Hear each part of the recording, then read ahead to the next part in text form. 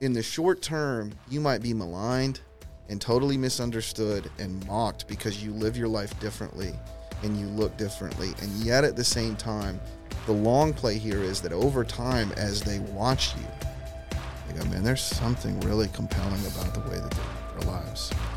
And it's different, but it's attractive. And that ultimately God uses your abstaining from the flesh, and God uses your commitment to Jesus to actually draw them to faith. I mean, this is, lifestyle evangelism.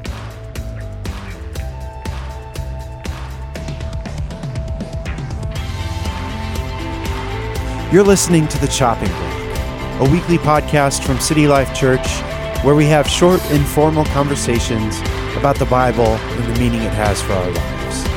If you didn't get the chance to catch last week's sermon, I'd recommend going back and giving it a listen so that you can pick up with us where the sermon left off. Well, good morning and welcome back to The Chopping Block. I wish I knew what episode number this is, but I don't know what it is. It's good to be back. Yeah.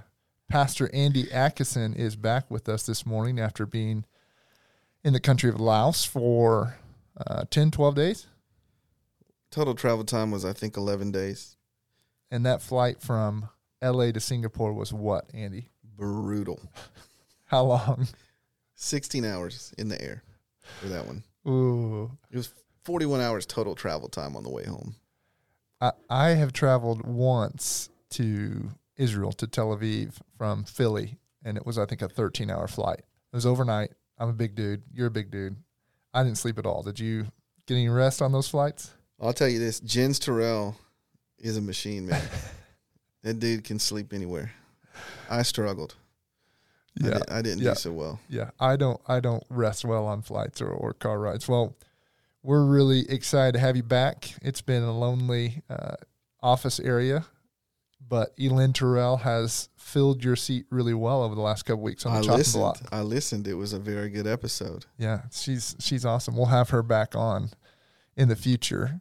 But we're still in this sermon series in 1 Peter, and we'll be throughout. We go to about August with this. We're rolling for a while. I'd have to look at the calendar. Yeah. So I think it's been really good so far. We're in chapter 2, and really the first, month and a half or so here has been just focusing on our identity as God's people, as the redeemed people of God, as those who have been purchased by the blood of Christ, born again. And this week with Andy Herman, our director of the neighborhood ministry, kind of took a turn in the letter in verses 11 and 12. I think 2:11 is a pivot from really introduction to the body of the letter. Mm-hmm. And Peter's kind of shifting his focus to these what's referred to as household codes. It's kind of ethical conduct for believers. So 11 and 12 kind of set up a heading, and then it gets into specific relationships or scenarios. Yeah. So this Sunday we'll be diving into the relationship of the believer to civil authority. Right, which is such an important conversation for us right now to think through what our role is here. And so, it's only 2 verses. I might just read it real quick, and then we'll dive in as we think about Andy's sermon this week. Peter writes, "Dear friends, I urge you as strangers and exiles to abstain from sinful desires that wage war against the soul. Conduct yourselves honorably among the Gentiles, so that when they slander you as evildoers, they will observe your good works and will glorify God on the day he visits you."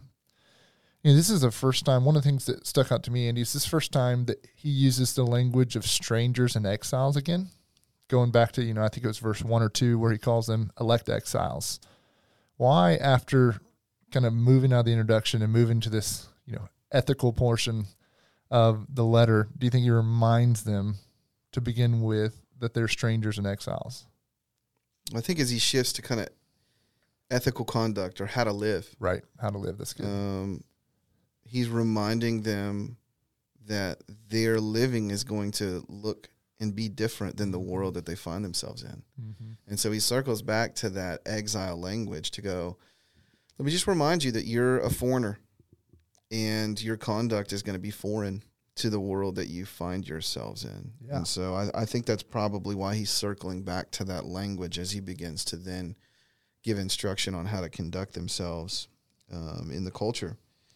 Yeah, I think it connects with the call here to good works, right? And we'll talk more about that. But you've got some interesting language here in verse 11, and Andy Herman did a great job kind of setting this up for us, talking about really the idea of spiritual warfare, that we have an enemy, right? We don't maybe talk about this as much right now in the church as maybe we should, or as Westerners for sure.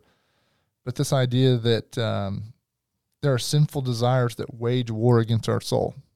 You know, we recognize too that we have an enemy in the evil one, in Satan, who is working against us to steal, kill, and destroy. But it's interesting that he uses the language of sinful desires that wage war against the soul. What is this passage teaching us about spiritual warfare? It almost makes me think of cancerous cells that are waging war against a healthy body. Right. You know, that because of our fallenness, because of our sinfulness, we are subjected to a corrupt system, and that corruption is waging war against us. Yeah. And I think it is an important word to key in on, because we're living in such a therapeutic moment where so much of brokenness is being attributed to trauma, and that's the sort of language, and some of that's really healthy. I think some of this is a healthy corrective moment, and we want to be really nuanced in how we think through this, but we need to be careful not to lose biblical categories for sin. Yeah. And one of the things that Peter is saying really clearly here is that sin is not a neutral agent. Sin is actively waging war against you. And we need to be alert to that. We don't need to look at sin as in any way safe or tame or something that can be managed. Peter is saying something really clear here that, man, if you lean into sin, it is going to destroy you. Yeah. Your language there made me think of, the first murder in the Bible. We haven't talked about murder yet this morning, so let's bring that up. Genesis 4, and the Lord's language when Cain is wrestling with his jealousy and envy of his brother, and the human language that he almost puts on, sin.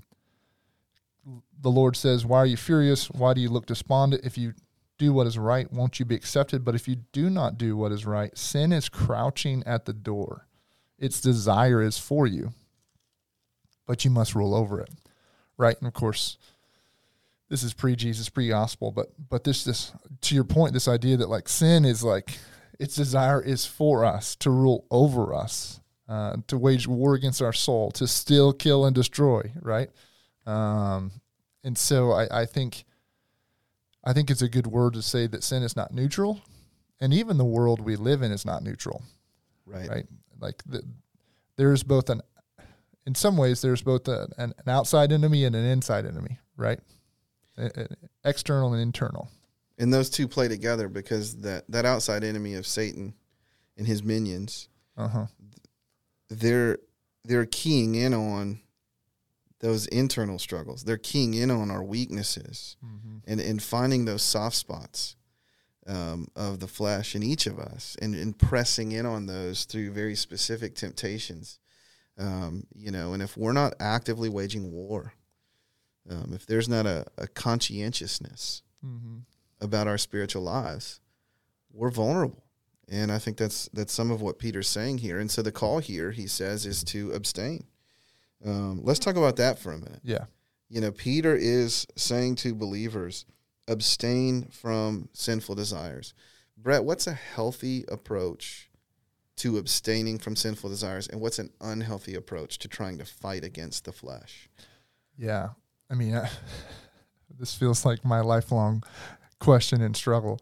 Yeah, I think, so long for me in high school and college, it was just abstaining was the white knuckle approach. Like I'm just going to hold on and grab it hard enough and will will it to death on my own strength and my own, I can do this. Thank you, Jesus, for saving me, but now I can do this. Thank you for giving me heaven, but now I can live my life and I can overcome this on my own, right? I'm just going to abstain. I'm going to stop. You bring up a funny, is it Bob Newhart skit often? Yeah, old Mad TV skit. Stop it.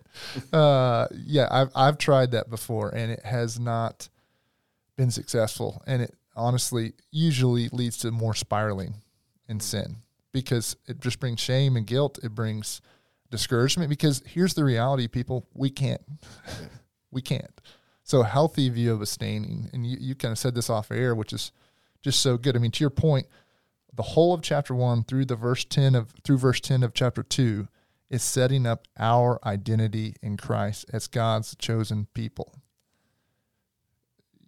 redeemed to a living hope through the resurrection of Christ, born again, bought with the precious blood of Christ, that we are a chosen race, a royal priesthood, a people for his own possession, who are called to proclaim the praises of him who's called us out of darkness into his marvelous light. Like this is an identity that we live out of.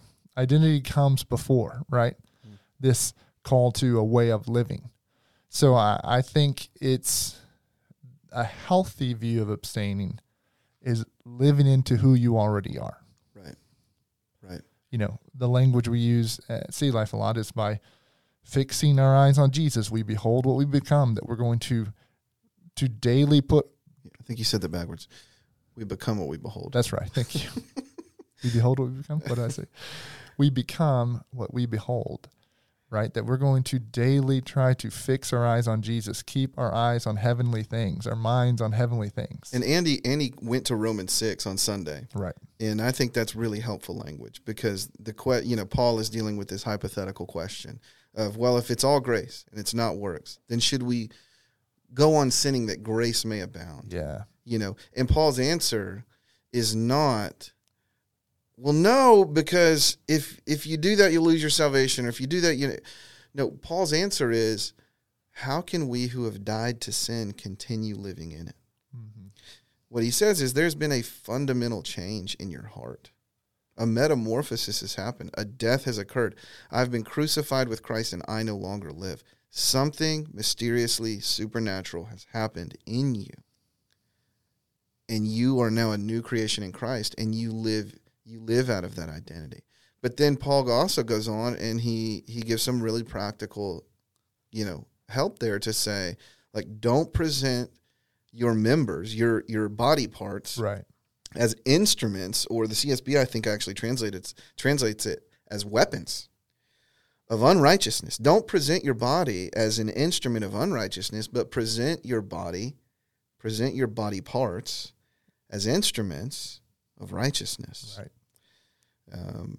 So much of the Christian life is living into, appropriating, taking hold of what is already true of us through our justification.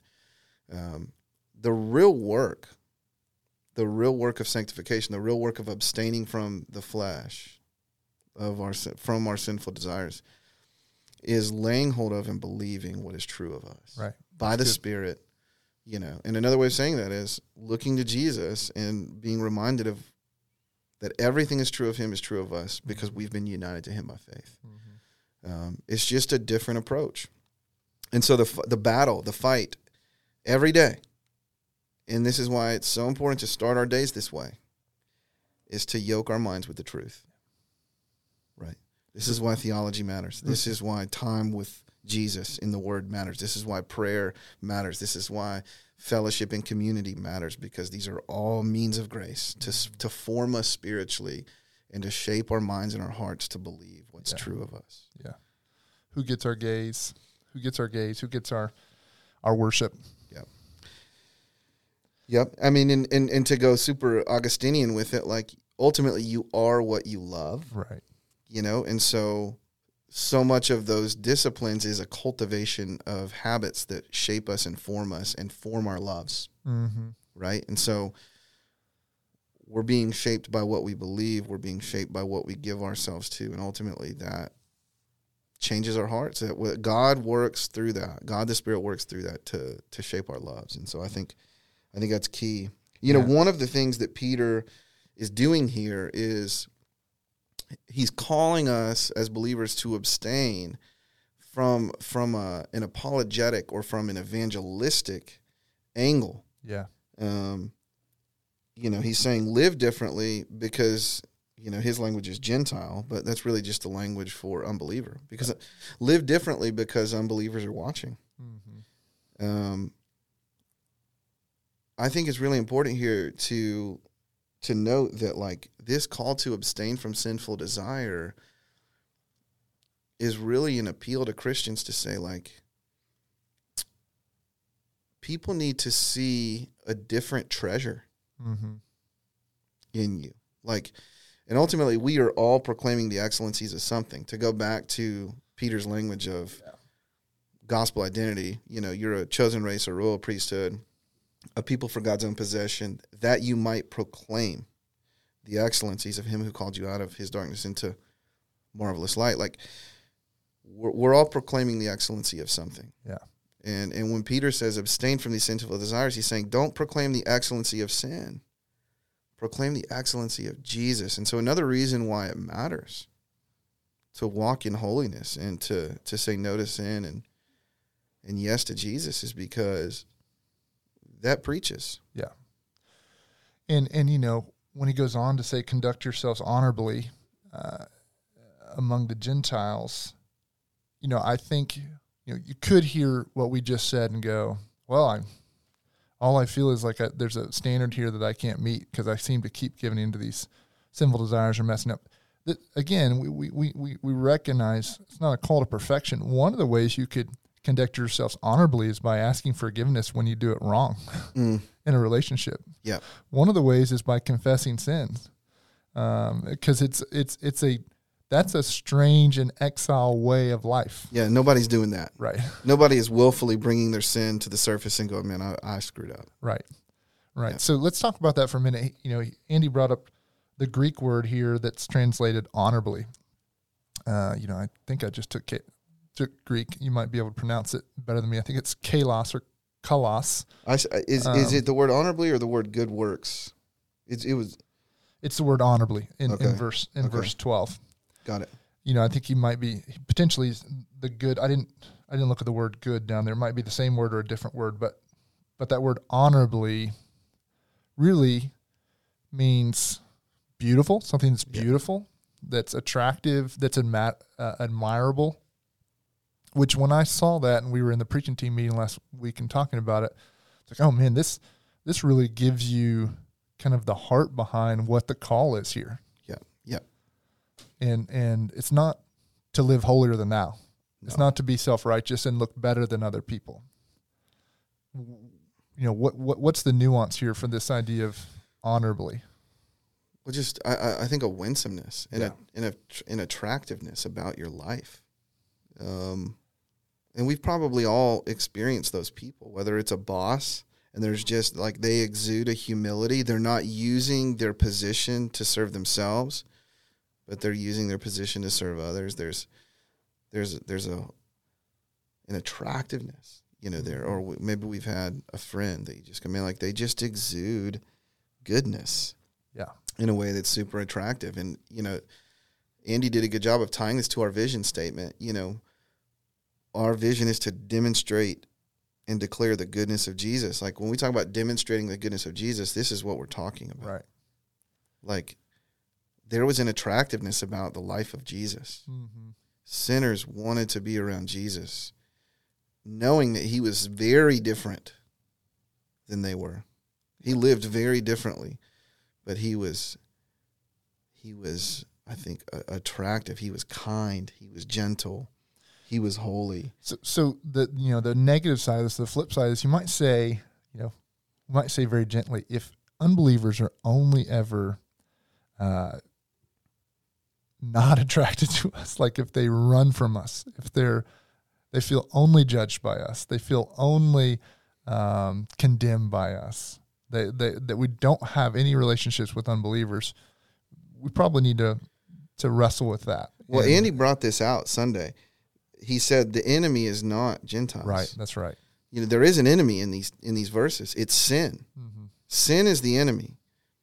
Gentiles are not. Mm-hmm. We want them to know Jesus. And the irony here is they're the ones who are slandering you as evildoers.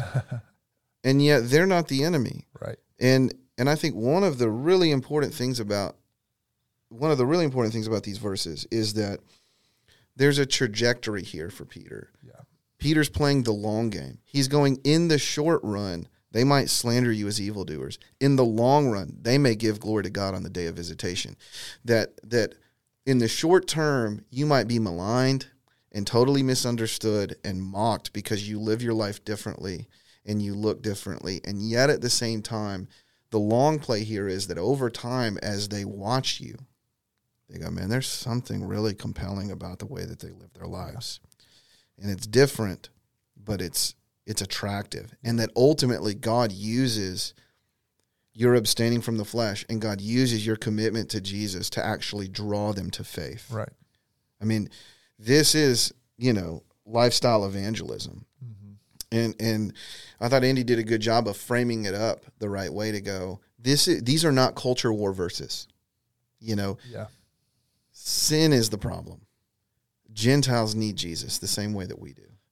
That's a really good word for our cultural moment, because we live in a moment where anyone who doesn't believe what I believe or disagrees with me is the enemy. Right. And Christians, we're called to a different way. Like you can recognize that someone believes differently, or even that someone's lifestyle is potentially harmful, but they're still not the enemy. Right. We're trying to demonstrate the goodness of Jesus to all those around us, and you can't do that when you're seeing someone as your enemy. And Jesus calls us to pray, right? Well, we might just finish with a couple of thoughts on. I think one thing is, in our theological stream where we heavily emphasize justification by grace alone through faith alone. Amen. We believe that is good. Sometimes we wonder what the role of good works is, or we wrestle with what the role of good works is. And it feels like Peter's telling us here what it is. And could you kind of talk on that for just a moment? Yeah, I think I said it at the end of the service on Sunday that, I think Martin Luther famously said, God doesn't need your good works, but your neighbor does. Right. And very clearly Peter is saying that as we conduct ourselves, as exiles, because we're citizens of the kingdom of God, because we belong to a different ethic, we belong to a different kingdom, that God is using that to draw unbelieving neighbors and friends and coworkers to himself. Jesus used the language of, salt of the earth, and you're a city set on a hill, that you're really this beacon for the world to see, and it's Christ in us, right? But that salt is this preservative, but it's also this flavoring. And we're called to be that among the unbelievers around us. I think of even Jesus' metaphor of the kingdom as being like leaven in dough, that a little bit of leaven worked into dough, you can't see its effect at first, but you have to be patient. And over time, the whole lump of dough is leavened. Yeah. And I think that's the call of the church, is that we're to be this leavening agent. Mm-hmm. And ultimately, God is doing the work. I mean, it's mysterious. But if we have, I think one of the words for us is patience. Yeah. We have to be patient here. I think, there are times. I mean, I just experienced one where I was in another country and I shared the gospel and somebody came to faith. I would say, those are amazing moments when the Holy Spirit breaks in and does that. Mm-hmm.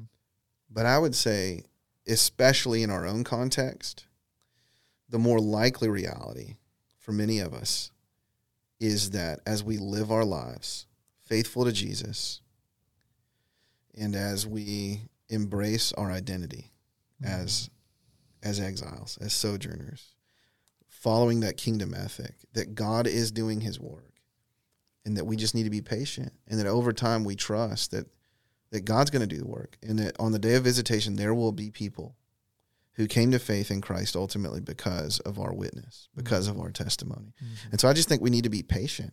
And as a church, we need to be that leavening agent in our city. Amen. Through our city groups and through our shared life together, and through a commitment to abstaining from sin and walking with Jesus, that God's going to use us. Yeah, that's so good. Well, there's a lot more we could talk about in this passage, but I feel like that's good thoughts for this week. Man, so good to have you back on, brother. Good to have you back in the States. City Life, let's conduct ourselves honorably this week in such a way that makes Jesus beautiful to others. See you next week. If you want to find out more about City Life Church, or if you have any questions about the kind of things we talked about today, you can head over to citylifechurch.org and fill out a digital connect card, and we'd love to reach out and stay in touch with you. Thanks for listening.